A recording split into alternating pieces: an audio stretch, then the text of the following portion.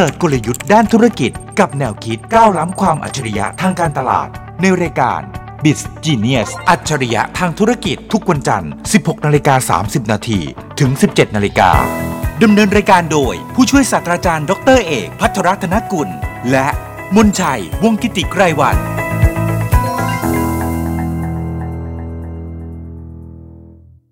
สวัสดีครับคุณผู้ชมคุณผู้ฟังนี่คือรายการ Biz Genius รายการที่พาคุณผู้ชมไปดูกลยุทธ์ในการทำธุรกิจและแนวคิดด้านการตลาดครับเจอกันเป็นประจำทุกวันจันทร์ 4:30 น.ที่นี่วิทยุจุฬาครับติดตามคอนเทนต์จากผู้ช่วยศาสตราจารย์ดร.เอกภัทรรัตนกุลหัวหน้าภาควิชาการตลาดคณะพาณิชยศาสตร์และการบัญชีจุฬาลงกรณ์มหาวิทยาลัยและผมเล็กมนชัยวงศ์กิติไกรวรรณผู้ประกาศข่าวจาก TNN ช่อง 16 และ bizclass.com ขอบคุณการสนับสนุนการเล่าคอนเทนต์แบบนี้ที่ทีมงานวิทยุจุฬาของเราตั้งใจเอามาบอกขอบคุณ SCG ด้วยครับครับขอบคุณ SCG ครับครับอาจารย์ช่วงนี้เนี่ยพูดกันหนาหูมากเรื่องของจริยธรรมในการทำธุรกิจคือคนเราเนี่ยเราอาจจะคิดว่าเจอแชร์ลูกโซ่ชวนไปลงทุนแล้วชิ่งหนีหายก็เรื่องหนึ่งแต่ไปเปิดธุรกิจแฟรนไชส์เหมือนแบรนด์หนึ่งแล้วจู่ๆเนี่ยร้านเพิ่งจะตกแต่งเสร็จเตรียมจะขายเอาละมันจะต้องขายดีกำลังมาแรงนี่อ้าวปิดตัวไปใช่อย่างนั้นแล้วก็ลอยแพคนที่ซื้อคูปอง5แล้วก็รอบที่แล้วก็แหลมเกตทีนึงอันนี้จริงๆบอกชื่อได้นะครับเพราะว่าเข้าสู่กระบวนการยุติธรรมเรียบร้อยหมดแล้วรอบที่แล้วก็แหลมเกตทีนึงรอบนี้ก็ดารุมะอีกรอบหนึ่งก็คงจะเป็นที่คุณเล็กพูดถึงใช่ร้านแซลมอนชื่อดังจริงร้านอาหารญี่ปุ่นแต่คนชอบไปกินแซลมอนกันแล้วก็ทำให้ทุกคนตื่นตะลึงด้วยราคาที่ถูกแสนถูกมันจะได้กำไรไหมเนี่ยได้ราคานี้เนี่ยก็ไม่ได้ไงเขาถึงหนีไปแล้ว ประเด็นคือสิ่งที่เกิดขึ้นเนี่ยหนีตายหรือวางแผนเอาไว้และเป็นอย่างดีอันนี้บอกไม่ได้ไม่มีใครรู้อันนี้น่าคิดมากไม่มีใครรู้บอกไม่ได้จริงๆเขาขายกันถ้าสมมุติว่าที่เขาขายจริงๆคือ499ครับแล้วก็มันก็จะมีโปรตัวสำคัญก็คือถ้าซื้อ5ใบก็ราคาใบละ199โอ้ยอาจารย์หายไปใบละ300คนก็ตอนแรกก็ตกใจนิดนึงว่าแบบมันจริงไม่จริงมันโกงไม่โกงหรือเปล่าอะไรอย่างเงี้ยครับปรากฏว่าแต่ก็เอานะก็ซื้อแล้วก็ลองใช้ดูใช้ได้จริงจองได้มีระบบจองแล้วคนก็เริ่มแชร์ไป199คุ้มมากมีรีวิวอย่างนั้นอย่างนี้เต็มไปหมดเลยครับทุกคนก็ช่วยกันคนละไม้คนละทีก็แห่กันแล้วก็มีบางคนมองเห็นธุรกิจใหม่ธุรกิจบนธุรกิจคือถ้าอย่างนั้นซื้อสักแบบ 4-5,000 ใบก็จะถูกกว่านี้ไหมอาจารย์อันนั้นวอลเชอร์กินแซลมอนหรือว่าสลักออมสินนะฮะมันมี business model เล็กเดี๋ยวทำไมซื้อเยอะจังอ่ะคืออย่างนี้เขาถ้าผมเข้าใจไม่ผิดนะคนที่โดนเยอะสุดคือ 4,500 ใบโอ้แกซื้อมา 4,500 ใบแล้วแกก็ได้ส่วนลดไงเพิ่มอีกแล้วแกก็เลยเอาอันเนี้ยมาขายได้กำไรใบละประมาณ27 บาทก็คือขาย199นั่นแหละขายในราคานี้แหละแล้วก็แต่ว่าแกมีโปรโมชั่นพิเศษคือซื้อจากแกเนี่ยอาจจะถูกลงได้อีกนิดหน่อยถ้าซื้อเยอะเพราะว่าแกมีส่วนลดอีกนิดหน่อยแล้วก็มากกว่านั้นคือแกรับหน้าที่เป็นคนประสานงานจองที่ต่างๆให้ไม่ต้องจองเองนี่คือการเล่นอยู่บนส่วนต่างแล้วก็เป็นที่ตัวเลขอย่างเดียวเลยใช่ก็เลยรู้สึกว่าไหนๆคนเห่อกันขนาดนี้งั้นฉันก็เลยซื้อขึ้นมา4,000 กว่าใบโอ้อาจารย์แล้วก็ลองคูณ200เข้าไปก็ไม่ใช่ก็เยอะนะฮะแล้วก็ร้องไห้ใหญ่เลยน่าสงสารมากคือเขาก็ทำอาชีพสุจริตของเขาก็นึกว่ารูปแบบนี้แล้วพอมีคนไปถามว่าทำไมถึงกล้าซื้อบอกพี่มันไม่ได้เกิดขึ้นวัน2วันคือเขากินมาได้ตั้งนานแล้วไงพอรู้สึกว่าเขากินในราคา199กันมาได้ตั้งนานแล้วก็มีความรู้สึกว่างั้นก็คงไม่โดนโกงหรอกแหละเขาคงมีวิธีการบริหารจัดการต้นทุนของเขาก็เลยซื้อล็อตใหญ่ขึ้นมาแล้วธุรกิจก็ออกสื่อเยอะให้สัมภาษณ์ทีวีเจ้าของก็ดูน่าเชื่อถือแล้วมองซ้ายมองขวาก็เห็นขยายกิจการกันเต็มไปหมดเลยมันใครจะไปปิดร้านตอนจังหวะกำลังขาขึ้นคำตอบคือเราไม่รู้ว่ามันอยู่ในช่วงขาขึ้นหรือขาอะไรแล้วก็ไม่รู้เรื่องเลยนะแล้วคนที่เดือดร้อนมากเลยคือมันไม่ได้มีแค่ผู้บริโภคที่ซื้อราคา199เท่านั้นมันมีพนักงานซึ่งอยู่ดีก็งงตกงานหนักกว่านั้นคือคนที่ซื้อแฟรนไชส์ก็พังไปด้วยเพราะไม่รู้อยู่ดีคนที่เป็นเจ้าของบริษัทก็ดีดตัวเองออกจากกรุ๊ปไลน์พอดีดตัวเองออกจากกรุ๊ปไลน์ปั๊บก็หายตัวไปเลยเป็นวิธีการ เป็นคำตอบที่ง่ายที่สุดที่พอจะเดาได้ว่าทำอะไรอยู่ก็ตอนแรกคนก็คิดคือพนักงานก็คิดแบบด้วยแสงปลายทางที่ริบหรี่นะว่าเขาดีเพรสหรือเปล่าเขาซึมเศร้าหรือเขาอะไรอย่างเงี้ยถึงเขากลับมาหรืออะไรยังไงก็เลยวันแรกก็ประกาศขึ้นมาใครโทรไปถามก็บอกว่าระบบล่มครับแล้วระบบล่มก็พอไปถามสาขาไหนทุกสาขาก็พูดเหมือนกันบอกว่าระบบล่มคนก็เลยรู้สึกว่าโอเควันหนึ่งระบบมันล่มปรากฏว่าหลังจากนั้นหาตัวเจ้าของไม่เจอแล้วไม่เจออย่างจริงจังก็เลยกลายเป็นประเด็นใหญ่โตตามที่ท่านเห็นอยู่ซ้ำรอยแหลมเกตแล้วถ้าไปดูเนี่ยตัวโครงสร้างในการบริหารจัดการเนี่ยดูเหมือนทุกอย่างมันจะพุ่งแล้วก็ปลูกไปที่ตัว CEO อย่างเดียวเลยใช่มันต้องมานั่งดูกันว่าเนี่ยมันมีอะไรบ้างที่เป็นกลิ่นหรือเป็นสัญญาณที่อาจจะทำให้เรารู้ก่อนที่จะโดนโกงวันนี้ก็เลยมองในมุมธุรกิจมองในมุมการบริหารจัดการความเสี่ยงแล้วก็ไปเรื่องการตลาดได้อาจารย์ว่าเราควรจะเห็นอะไรก่อนได้กลิ่นอะไรก่อนสิ่งที่ต้องเห็นก่อนและได้กลิ่นก่อนเสมอเลยในกรณีพวกนี้คือ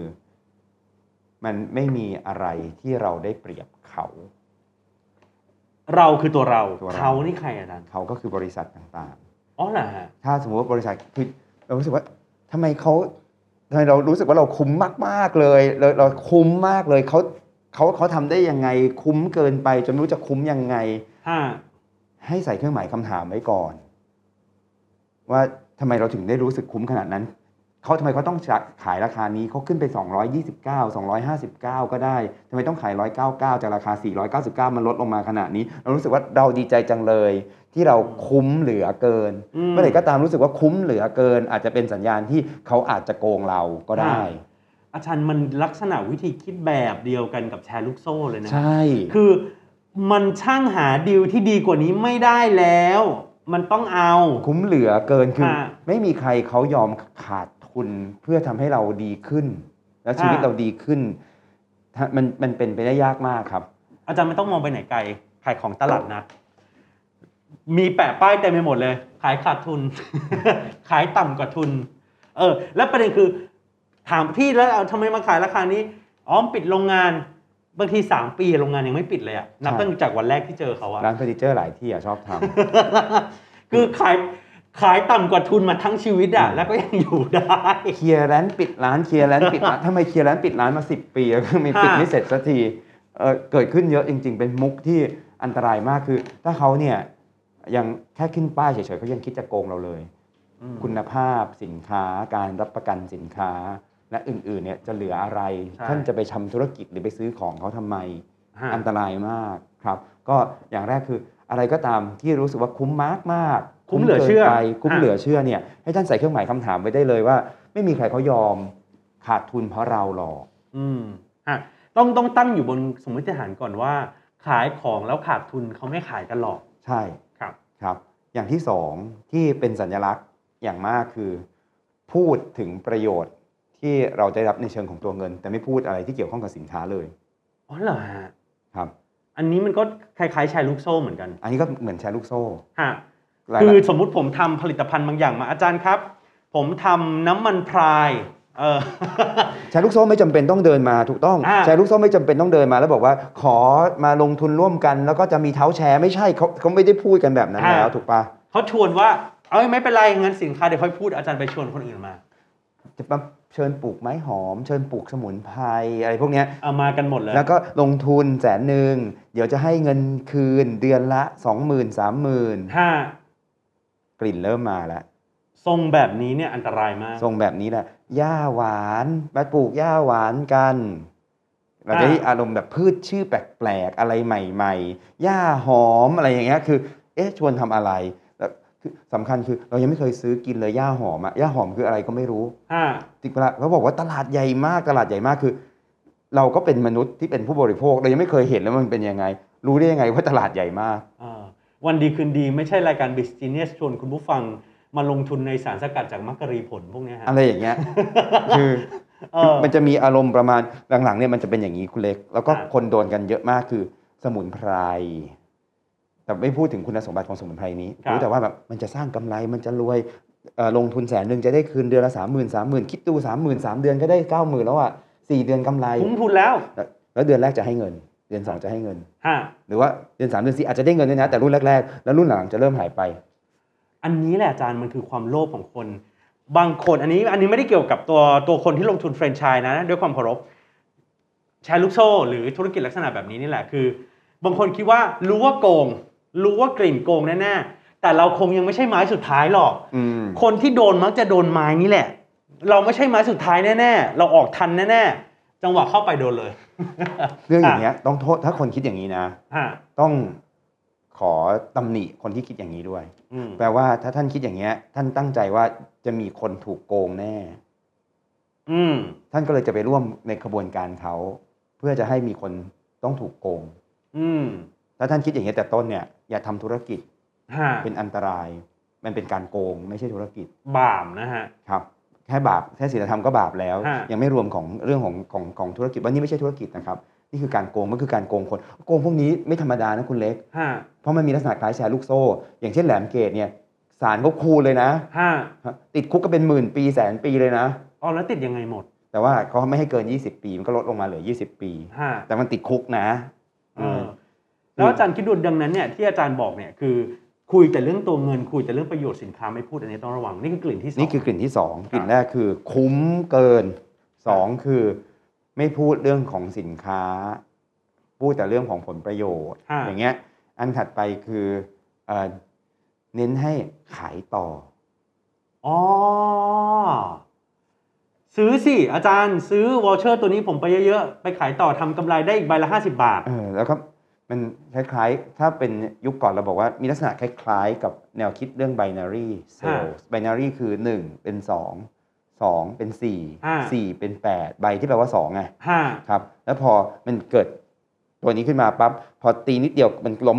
binary เนี่ยถ้าพูดอย่างเงี้ยมันดูแข็งแรง1เป็น2 2เป็น4 4เป็น8แต่ binary จริงๆเนี่ยมันเป็นอย่างนี้ครับ1เป็น2 2เป็น4 4เป็น8 8เป็น16จากล่างขึ้นบนน่ะคือกลายมันไม่ใช่พีระมิดแต่เป็นพีระมิดที่แหลมอยู่ข้างล่างกลับหัวพีระมิดกลับหัวเมื่อไหร่ก็ตามพีระมิดที่แหลมอยู่ข้างบนมันจะมั่นคงแต่เมื่อไหร่ก็ตามพีระมิดเนี่ยแหลมอยู่ข้างล่างเนี่ยคือมันล้มคลืนได้เลยให้คิดภาพอย่างนี้ไว้ไอ้ซื้อขายต่อเนี่ยน่าสนใจมากเพราะไม่เพียงแต่ร้านแซลมอนร้านอาหารญี่ปุ่นยี่ห้อดังเนี่ยมันก็เคยมีในอดีตเหมือนกันที่ว่าให้ซื้อเท่านี้ให้สต็อกเท่านี้ราคากล่องเท่านี้คุณขายตามราคาหน้ากล่องได้เลยแต่เราส่งคุณเท่านี้มันก็มีวิธีการเหมือนกันคือเรื่องพวกนี้พอแต่บางทีกลิ่นพวกนี้ไม่เกิดนะอย่างเช่นดารุมะเนี่ยอาจจะไม่มีกลิ่นด้านขายต่อแต่มีกลิ่นว่าแบบคุ้มเกินกลิ่นไม่มีกลิ่นด้านสินค้าที่แบบแต่เพราะเขาพูดเรื่องคุณภาพสินค้านู่นนั่นนี่อะไรอย่างเงี้ยเรื่องของปลาแซลมอนที่แบบคุณภาพดีแต่ว่าเขาขายสินค้าจริงคือเรื่องอย่างเนี้ยมันจะกลิ่นแรงหรือกลิ่นเบาแต่มันจะเริ่มมีกลิ่นอาจารย์เชื่อไหมสงสารซัพพลายเออร์30 ล้านซัพพลายเออร์โดนค่าปลาเนี่ยค่าอาหารวัตถุดิบเนี่ยโดนไป30 กว่าล้านไม่ใช่แต่ลูกค้าที่วอลเชอร์แล้วเขาโดนนะฮะคนขายของให้ก็อ้าวของก็นำเข้ามาขายหายไปแล้วจะเอาเงินที่ไหนใช้เจ้าหนี้ที่เขานำเข้าสินค้ามาขายต่อล่ะงั้นโดนกันทั่วซัพพลายเออร์ก็โดนโกงลูกค้าซื้อวอลเชอร์ก็โดนโกงคนที่ซื้อวอลเชอร์เป็นล็อตใหญ่ก็โดนโกงคนซื้อแฟรนไชส์ก็โดนโกงพนักงานก็เหมือนโดนโกงไปไกลๆด้วยคือทุกคนล้วนแล้วแต่โดนคนนี้โกงเราเรียกธุรกิจไม่ได้นะครับอย่างอันกรณีนี้คือยังไงก็เป็นเรื่องของการโกงครับอีกอันนึงที่คุณเล็กอาจจะเห็นกลิ่นอยู่บ่อยๆในเรื่องของการที่ต้องระวังมากเลยก็คืออวดความรวยของคนที่เป็นเจ้าของเสียงดังขึ้นมาเลยนะอาจารย์มีคอนเทนต์นี้เนี่ยผมถ้าเสียงกว่าเห็นบ่อยมากทั้งการถ่ายใน TikTok ในคลิปแล้วก็มีเงินเป็นปึ้งเงินบางทีก็เช่าได้บางทีเงินเช่าได้ใช่เงินจริงเช่าเรื่องนึงเงินปลอมก็มีเป็นปึ้งแล้วจริงเฉพาะหน้ากับหลังก็มีแล้วก็โชว์เอาเงินออกจากกระเป๋าเดินทางมั้งล่ะแล้วก็ที่สำคัญเนี่ยโชว์ขายครีมโชว์ขายอะไรก็ไม่รู้แล้วก็จะต้องใส่แบรนด์เนมทั้งตัวแบรนด์เนมอาจารย์หลังๆนะหลังๆผมเดินที่ห้างสรรพสินค้าผมไม่บอกชื่อแต่ว่าห้างสรรพสินค้าใกล้ๆกับสยาม ทั้งหลายเนี่ยผมก็จะกังวลเวลาเจอใครที่แต่งตัวด้วยกุชชี่หรือหลุยส์วิตตองทั้งตัว แล้วถ่ายคอนเทนต์อ่ะก็จะซ้อมถ่ายเดินเข้าเดินออกหน้า Hermes ประมาณ7 รอบอยู่นั่นน่ะแล้วเห็นบ่อยมากขึ้นเรื่องเนี้ยมันมาจากยาวนานสมัยก่อนเวลาเขาโกงกันหรือบางทีทำอะไรที่เกี่ยวข้องกับธุรกิจที่ไม่ได้เน้นสินค้าจริงๆเน้นเรื่องของการทำคล้ายๆแชร์ลูกโซ่เนี่ยก็จะต้องมีบ้านใหญ่ๆมีรถยนต์ยี่ห้อหรูแล้วก็ถ่ายคู่รถยนต์ยี่ห้อหรู Lamborghini ต้องมา Ferrari ต้องมานาฬิกาเรือนละ10 ล้าน20 ล้านอะไรอย่างเงี้ยมันจะออกมาเป็นอารมณ์ประมาณนั้นอุ๊ยอาจารย์คอนเทนต์นี้เลยถ่าย CEO ขายครีมอยู่เอามือถือมาถ่ายอาจารย์วันนี้แต่งตัวอะไรมาบ้างแล้วอาจารย์ก็นาฬิกาเนี้ยเหรออันนี้7 ล้านสร้อยอันนี้2 ล้านเสื้อ 25,000แต่ว่าต่างหูเนี่ยนะประตูน้ำใส่ก็เนียนกระเป๋า2.7 ล้านอะไรอย่างเงี้ยแล้วก็จะมีแบบคุณเล็กดูอินมากเลยนะเหมือนได้ดูอยู่บ่อยๆหรือผมเป็นคนถ่ายคลิปเอง โอ้โหทั้งตัวมา15 ล้านเลยเหรอเนี่ยชีวิตดีจังเลยครับคอนเทนต์พวกนี้ผมเสพบ่อยมาก วิธีการคิดง่ายๆเลยคุณเล็กถ้ามันดีขนาดนี้ไม่ต้องมาชวนเราทำเองจะยิ่งรวยแล้วก็ชวนญาติตัวเองให้ทำแล้วก็มันจะได้รวยทั้งครอบครัวทำไมก็ต้องส่งความร่ำรวยขนาดนี้มาที่เราขนาดนั้นด้วยพูดยากมากคือมันมีอะไรที่มันเป็นวิเศษขนาดนั้นเนี่ยมันอยู่ที่ญาติเขาแล้วอยู่ที่ครอบครัวเขาแล้วเขาเก็บไว้กับตัวเองได้ไม่ต้องส่งมาให้เราหรอกครับคือเหมือนสมมุติว่าถ้าจู่ๆผมมีตู้พิเศษที่เปิดตู้ออกมาแล้วมีเงิน 100,000 บาททุกวันทุกเช้าเนี่ยผมจะไปบอกคนอื่นทำไมใช่ว่ามาช่วยกันทำตู้นี้เถอะมาสร้างตู้ใหม่ผมก็ใช้ของผมคนเดียวจบถูกเพราะฉะนั้นเนี่ยพวกนี้เนี่ยมันย้อนกลับไปสิ่งที่คุณเล็กพูดนะว่าสิ่งที่ต้องระวังอย่างหนึ่งในตัวของเราทุกคนซึ่งเราทุกคนมีคือความโลภใช่มันเริ่มจากขีดเส้นใต้ง่ายๆว่าคือเราหวังอยากได้อยากมีเกินไปหรือเปล่าเมื่ออยากได้อยากมีปกติก็โอเคแต่เมื่อไหร่ก็ตามอยากได้อยากมีเกินไปมันก็จะกลายเป็นโลภได้นั่นเองแต่ว่ากรณีของร้านอาหารที่เราพูดถึงเนี่ยอันนี้เป็นเรื่องที่น่าเศร้าเพราะบางคนตั้งใจซื้อแฟรนไชส์มาก็กะตั้งใจทำมาหากินเขาก็ไม่ได้โลภไม่ได้คิดอะไรที่ไม่ดีนะเขาก็ตั้งใจที่จะขยายที่น่าเศร้าคือบางคนเพิ่งจะตกแต่งร้านเสร็จก็โดนเชิดหายไปเนี่ยอย่างอื่นที่ควรจะต้องมีเมื่อกี้เป็นเรื่องของกลิ่นที่ไม่ดีแต่ว่าอย่าลืมว่าบางทีเราไม่ได้กลิ่นอะไรเลยแต่ว่าถ้ามีกลิ่นของความด้านดีกลิ่นดีหอมก็จะเป็นตัวช่วยได้นะยกตัวอย่างเช่นเขาไม่ได้อยู่แค่ประเทศนี้ประเทศเดียวเขาอยู่เนี่ยระดับนานาชาติแล้วเขาอยู่มา100 ปีแล้วคือในเรื่องของการที่เขากระจายออกไปได้รับการยอมรับในพื้นที่ต่างๆทั่วโลกอะไรอย่างเงี้ยหรือเขาอยู่มายาวนานเป็นทศวรรษคือ10 ปีศตวรรษเป็น100 ปีระยะเวลาก็จะเป็นตัวช่วยเพราะมันต้องดมกลิ่นทั้งกลิ่นที่ไม่ดีและกลิ่นดีแล้วเอามาปนกันแล้วถึงจะตัดสินใจนิดนึงเหมือนกันไม่งั้นอันตรายมากบางทีเรามีเงินก้อนสุดท้ายในชีวิตแล้วตาเรามันมองไปหาโอกาสที่จะประสบความสำเร็จแล้วเติบโตแต่เราลืมดมกลิ่นพวกนี้ว่ามันมีกลิ่นเหม็นและกลิ่นหอมบางอย่างที่ทำให้เรารู้ว่าเราควรใช้เงินเนี้ยก้อนสุดท้ายของเราอย่างไรน่ากลัวมากเลยโดนกันเยอะมากเรื่องของบางทีไม่ได้ออกมาเป็นของจับต้องได้พอมันมีหลังๆเริ่มมีมุกแบบจับต้องไม่ได้แต่ดูเหมือนเก๋ยังไงอาจารย์เช่นคอยเรามีคอยเรามีโทเค็นสมัยก่อนมันจะเป็นแบบยาเม็ด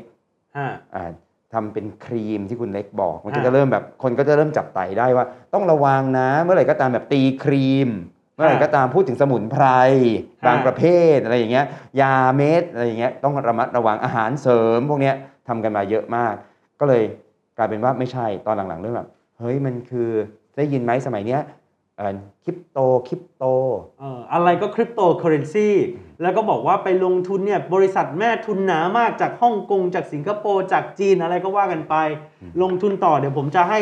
พี่เท่านี้นะพี่ดูมันขึ้นทุกเดือนผมให้พี่เดือนละ 10% 10แล้วเขาจะให้เดือนแรกๆด้วยนะเพื่อให้เราไปหาคนมาเพิ่มแล้วเราเองก็จะเอาเงินที่มีทั้งหมดของเราเทลงไปเพิ่มใช่พอจังหวะมันคืออย่างนี้อาจารย์แล้วก็เป็นบ่อยคือ2 เดือน 3 เดือนแรกที่ได้เงินเนี่ยจะรู้สึกว่าสงสัยชัวร์ละหรือ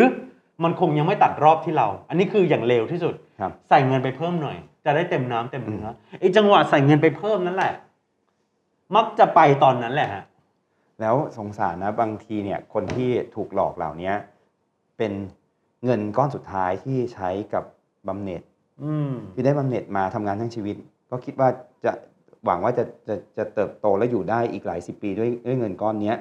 สุดท้ายก็เอาไปลงทุนแบบนี้เขาพังทั้งชีวิตเลยนะแล้วครอบครัวเขาอะไรเงี้ยแล้วบางทีอยู่ในพื้นที่ต่างจังหวัดข่าวสารบางประเภทเข้าไม่ถึงไม่มีคนให้คำแนะนำที่ดีก็เป็นเรื่องอันตรายมากก็เลยคิดว่าวันนี้เราเอาเรื่องเหล่านี้มาคุยกันหน่อยดีกว่าว่าพอเกิดประเด็นปัญหาที่ดารุมะอีกแล้วแหลมเกตก็เพิ่งเกิดไปไม่กี่ปีที่ผ่านมาแล้วตอนหลังๆดูเหมือนว่าคนจะกระเป๋าแฟบเยอะแฮะก็ต้องระมัดระวังเรื่องกลิ่นไม่ดีกลิ่นเหม็นแล้วก็ต้องรู้จักกลิ่นหอมของการทำธุรกิจด้วยไม่งั้นจะถูกโกงเอาง่ายๆครับแต่สิ่งที่ต้องเน้นย้ำตรงนี้นะครับกับคุณผู้ชมคุณผู้ฟังรายการ Biz Genius ก็คือธุรกิจแฟรนไชส์ในประเทศไทยของเราที่เป็นธุรกิจที่ดีมีอยู่มากใช่แล้วมีคุณภาพแล้วก็น่าเชื่อถืออยู่มากดังนั้นเนี่ยดูแบรนด์ที่เขาสินค้าคุณภาพดีตั้งใจทำดีๆแล้วก็มีโครงสร้างของผลตอบแทนหรือการจัดสรรปันส่วนที่ดีที่น่าเชื่อถือถูกคือผมมาคุยเนี่ยจะเห็นว่าผมไม่ได้บอกว่าการเป็นแฟรนไชส์การซื้อไลเซนส์เป็นเรื่องผิดไม่ใช่เลยนะอันนี้ต้องคุยให้ชัดเจนว่ากลิ่นที่เราคุยกันเมื่อกี้เป็นกลิ่นในเรื่องของการไม่บอกคุณสมบัติของสินค้าพูดแต่ผลประโยชน์ที่ได้มามันไม่มีเหตุไม่มีผลเน้นเรื่องของความโลภกับการเจริญเติบโตเอาตัวเองโชว์กับสิ่งที่แบบแพงๆหรูๆเกินไปอะไรอย่างเงี้ยคือมันจะเป็นมุมนั้นเยอะกว่าแต่แฟรนไชส์แฟรนไชส์ประสบความสำเร็จเยอะมากยกตัวอย่างเช่นดันกินโดนัทสมัยนี้ชื่อดันกินซับเวย์ครับพวกนี้เนี่ยระบบแฟรนไชส์ก็ทำให้บริษัทหลายๆที่แล้วคนที่ทำแฟรนไชส์หรือบางทีเขาเป็นแฟรนไชส์ของ7-Eleven ครับเป็นแฟรนไชส์ของ Family Mart ของลอสันพวกนี้คือพวกนี้เนี่ยคนอยู่ได้แล้วก็มีสตางค์ใช้จ่ายในครอบครัวมีมาเยอะแยะสบายใจได้หรือกระทั่งลูกชิ้นปลาระเบิดลูกชิ้นปลาระเบิดหรือว่าที่เป็นก๋วยเตี๋ยวบะหมี่ทั้งหลายเนี่ยแล้วก็สร้างงานสร้างอาชีพให้คนถูกป่ะมหาศาลชายสี่มีเกี๊ยวลูกชิ้นปลาระเบิดอย่างเงี้ยหรือกล้วยตากยี่ห้อต่างๆไปจนถึงเฮียอ้วนหมูปิ้งคนไทยเนี่ยก็ทำแฟรนไชส์ที่ประสบความสำเร็จได้ครับอย่างไรก็ดีไม่ใช่แค่นั้นอีกอย่างหนึ่งที่ต้องย้ำคือไม่ใช่แค่แฟรนไชส์ไม่ผิดอีกอันนึงที่ไม่ผิดคือ direct sale ใช่ธุรกิจขายตรงไม่ใช่กลิ่นของการโกงdirect sale เป็นแค่เครื่องมือหนึ่งทางการตลาดเฉยๆคนที่ไม่โกงและประสบความสำเร็จมีเยอะแยะในโลกนี้อย่างเช่นสมาคมขายตรงเขาก็ให้ความรู้เรื่องนี้มาอย่างต่อเนื่องหรือบริษัทที่ทำมานานอย่างเช่นบริษัท Amway เขาก็พยายามจะตอกย้ำว่าเขาเป็นแบรนด์ที่ทำเรื่องนี้มานานอยู่มานานอย่างไรยอดขายเป็นอย่างไร Amway เนี่ยตรงกับที่เราคุยกันว่ามีกลิ่นที่ดีเมื่อสักครู่เลยคือเขาอยู่ทั่วโลกไปหมดเลยแล้วเขาอยู่มาเนี่ยหลาย10 ปีจะ100 ปีเพราะฉะนั้น Amway เป็นตัวอย่างหนึ่งจากต่างประเทศเมืองไทยเงี้ย Skyline Unity ครับก็คือกิฟฟารีน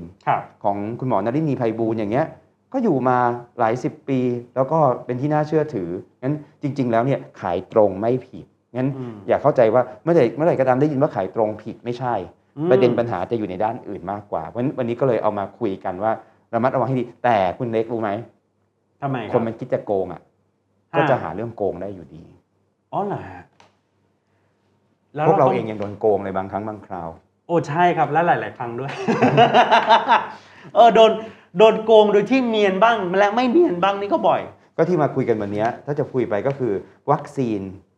ไม่ให้ถูกโกงทางธุรกิจเหมือนวัคซีนฉีดโควิดฉีดปั๊บเนี่ยจะแข็งแกร่งมากขึ้นทนทานมากขึ้นแต่ไม่ใช่ไม่ติดนะยังมีสิทธิ์ติดได้แต่อาจจะมีสิทธิ์ติดน้อยลงและรุนแรงน้อยลงนะคล้ายๆกันเราก็เลยขอฉีดวัคซีนเรื่องการโกงทางธุรกิจให้ท่านดังนั้นเนี่ยไม่ใช่ว่าจะไม่ถูกโกงนะคิดตามนี้อาจจะถูกโกงก็ได้แต่ความรุนแรงอาจจะน้อยลงหรือว่าอาจจะถูกโกงยากขึ้นเราก็เลยสรุปว่าของฟรีไม่มีในโลกดีลที่มันดูคุ้มค่าเกินไปมันไม่มีหรอกแล้วก็ไม่มีดีลไหนที่เราได้เปรียบบริษัท